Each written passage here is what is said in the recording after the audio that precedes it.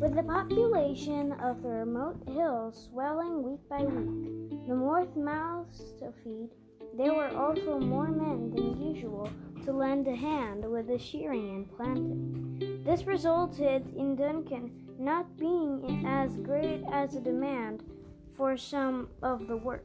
Jamie, usually with book in hand, often joined Duncan and Rudy when they went farther into the hills to find pasture for the flock. "Do you see that old castle, Jamie?" asked Duncan one such day, gesturing with his staff at the ruins of Dunford Castle. "Aye, it's my crook shank that doesn't work so well, not my eyes," said Jamie, grinning at his friend. Jamie had a strong jaw and a face that seemed to prefer smiling, and though he often grew serious and thoughtful about things, somehow even when his mouth wasn't, he seemed to be smiling. Duncan could never quite understand how his friend remained so cheerful and with all the troubles, and with his crooked leg. In my castle just there," continued Duncan, "I have a secret. I haven't told anyone." Jamie flashed his dark eyes at Duncan, studying his face to decide if he was having him on. "A real secret? Something worth knowing?" "Aye, worth knowing," said Duncan, his eyes narrowing as he walked slowly up to the ancient ruins, hounded as we are by that dog Turner and the English. Duncan spat as he'd seen Grier do when he said the word English. "My secret will save your family and mine, Jamie Kilbright, and expecting myself, you'll have been the first to get it." "Ouch, Duncan," said Jamie with a dismissive wave of his hand. "As to saving our families, I'll be continuing to pitch my hopes on the Lord, thanks all the same, not on your heap of old ruins." "Aye, but God helps those," said Duncan, slapping his friend on the back gold naturally. "That'll help their sleeves." "Aye, so I've heard," replied Jamie, "which notion generally leads to folk putting more trust in their sleeves than in the Lord." "In these times," said Duncan, word is, trust in the Lord, but keep your hand on your dirk." Grier often said something like that. Duncan ordered Broody to tend the sheep, and then he took his friend inside the crumbling walls. Clambering over the piles of rubble, Duncan finally halted. "Look around ye," he told Jamie. "What do you see?" Jamie did as he told, grinning, and he turned to Duncan and said, "I see a heap of ruins. Mind ye, it's a lovely view about the countryside, but I don't see anything that looks a secret, Duncan. Just a heap of old ruins. I ken you're having me on." Duncan narrowed his eyes at his friend. "Look closer here." "I see nothing, Duncan," said Jamie. "Nothing but a rumble of moss." "I'm glad of it," said Duncan, nodding seriously. "Have close your eyes, Jamie Kilbride. I'll be showing you my secret." A grunting and scraping sound strongly tempted Jamie to peek, but he kept his eyes tightly closed until Duncan said triumphantly, "Aye, then you can do you make of this?" Jamie's eyes flew open and stared in wonder at the gaping hole in the ground, and Duncan grinning proudly beside it. "I've rigged a cover of rocks and moss and some old planking," said Duncan, beaming with pleasure at his friend's astonishment. "You didn't see anything, Jamie, and you were looking for it." "Turner's men will never find this opening, mark me on it." He opened his store and pulled out a flint. "How'd you come by it?" "Broody found it." "How did you come by it?" asked Jamie. "Broody found it," said Duncan, striking the flint. "Does it go deep?" asked Jamie, peering into the blackness. Aye, said Duncan, between gentle puffs of a spark from his flint. And ye are going to explore it with me, so we can find out just how deep. Duncan handed his friend 2 sheep tallow candles, lit them, took one for himself, and led the way down the steep, crude stair into the gaping blackness of the old passage. The brightness of daylight faded as they descended, and the dim candlelight quavered against the rough contours of the tunnel. It's big enough for a pony, said Jamie as in Duncan's ear. Ah, here it is, said Duncan, but it gets low and narrow in some places. Aye, said Jamie, his voice bouncing eerily off the dark, damp walls. Do you think it has an escape route from the castle? Asked Duncan as they walked cautiously farther into this subterranean corridor. Almost certainly it was a mine, said Jamie, dug by Robert Bruce when he was taking castles back from the English usurpers in the 13s. How do you ken that? Asked Duncan, turning to look at his friend. I read about it in a book, said Jamie, simply, and sputtering candlelight casting shadows on his face as he replied.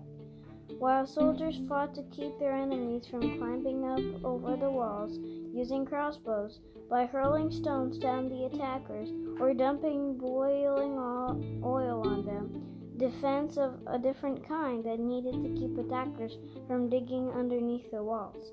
Mining was kind of warfare, unseen by the eye, but for all that no less deadly.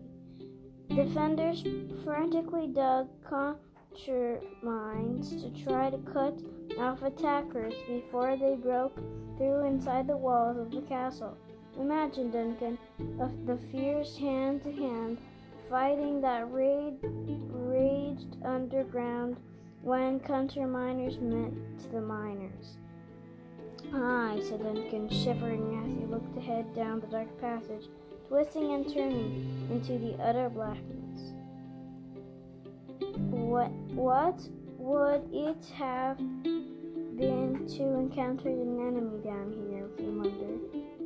He and Jamie were forced to crouch low in a stretch of the tunnel, where the ceiling pressed low on them and the floor dipped unsettlingly away from their left. Duncan's bare feet slipped on the slimy rock floor.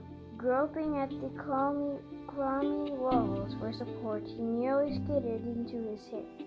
He swallowed and tried to quell a rising urge to turn and scramble out of the tunnel as fast as he could go. Nevertheless, the friends continued down the dark passage, the dungeon-like silence only interrupted by their voices, and slow, ominous dripping of water here and there seeping through the solid rock above. Duncan wondered where they were just then, and what was going on above them. Maybe the sheep grazed peacefully right overhead, ever vigilant broody, crouching at the ready. In the former days, the whole of the enemy army may have been encamped just above them, waiting for the counter-miners to pop out so they could do them in one at a time. How they can where they come out at the other end of their digging? Asked Duncan, keeping his voice steady only with great effort. That's just it, said Jamie. They wouldn't can for a certainty. Wars like that, Duncan, full of uncertainties, risks you might call them. I'd want to be the first man out of the tunnel, said Duncan, though his voice quavered slightly, resounding off the walls. It sounded shakier still. Not I, said Jamie, unless the cause were just. The cause of the covenant is just, replied Duncan, steadying himself against the clammy walls as he stepped down into a lower level. Aye, said Jamie, but we are just owning the cause. Are we just owning that cause? Claiming to fight for Christ in the covenant might prove just another simple way of fighting for pride and freedom. The justice of the cause and lots more to do with keeping of the covenant from my heart. Duncan heard Jamie thump his hand hard against his broad chest as he spoke. If I go fighting Turner, but doing so with hatred and vengeance in my heart for the English and all the oppressors in the kirk. Here Jamie paused. I'm no less a turncoat to King Jesus than my enemies. And then what good's for fighting with all the dead and dying at the end of the day? Some would say you're afraid to fight, said Duncan, then adding quickly, but I reckon you two will join him in saying it. An honest man fears what he ought to fear, said Jamie, so my father says.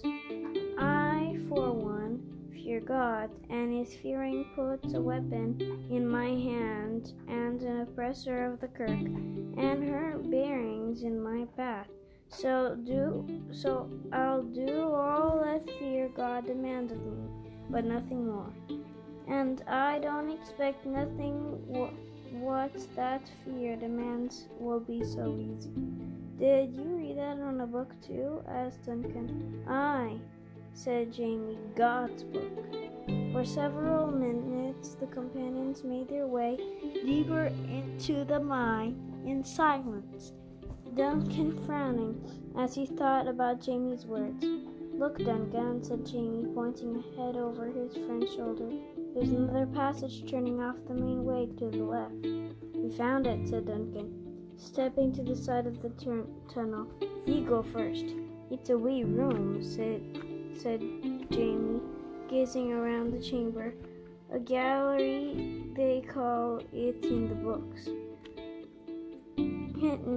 It made a place for resting and getting out of the way of the pack of animals used to carry out all the rocks and dirt. Though I don't ken how donkeys could find a way in the low beats back there. Big enough for a family to hide out in all events, said Duncan. Aye, said Jamie. No one must ken about this until we need it. So you do think it will be useful? Said Duncan triumphantly. Aye, it could be, admitted Jamie. While we fight, said Duncan, our mothers and sisters will be safe from the plundering, and Turner will never ken where we are. And the tunnel keeps going, said Jamie, holding his candle aloft, its flickering light shining in his eyes as he gazed into the blackness. I wonder where it ends. What with all the folks now hiding out in the brae, said Duncan, we may need to stretch on forever. So that was chapter 7. Bye guys, see you later. See you later, see you later, see ya later. Bye guys.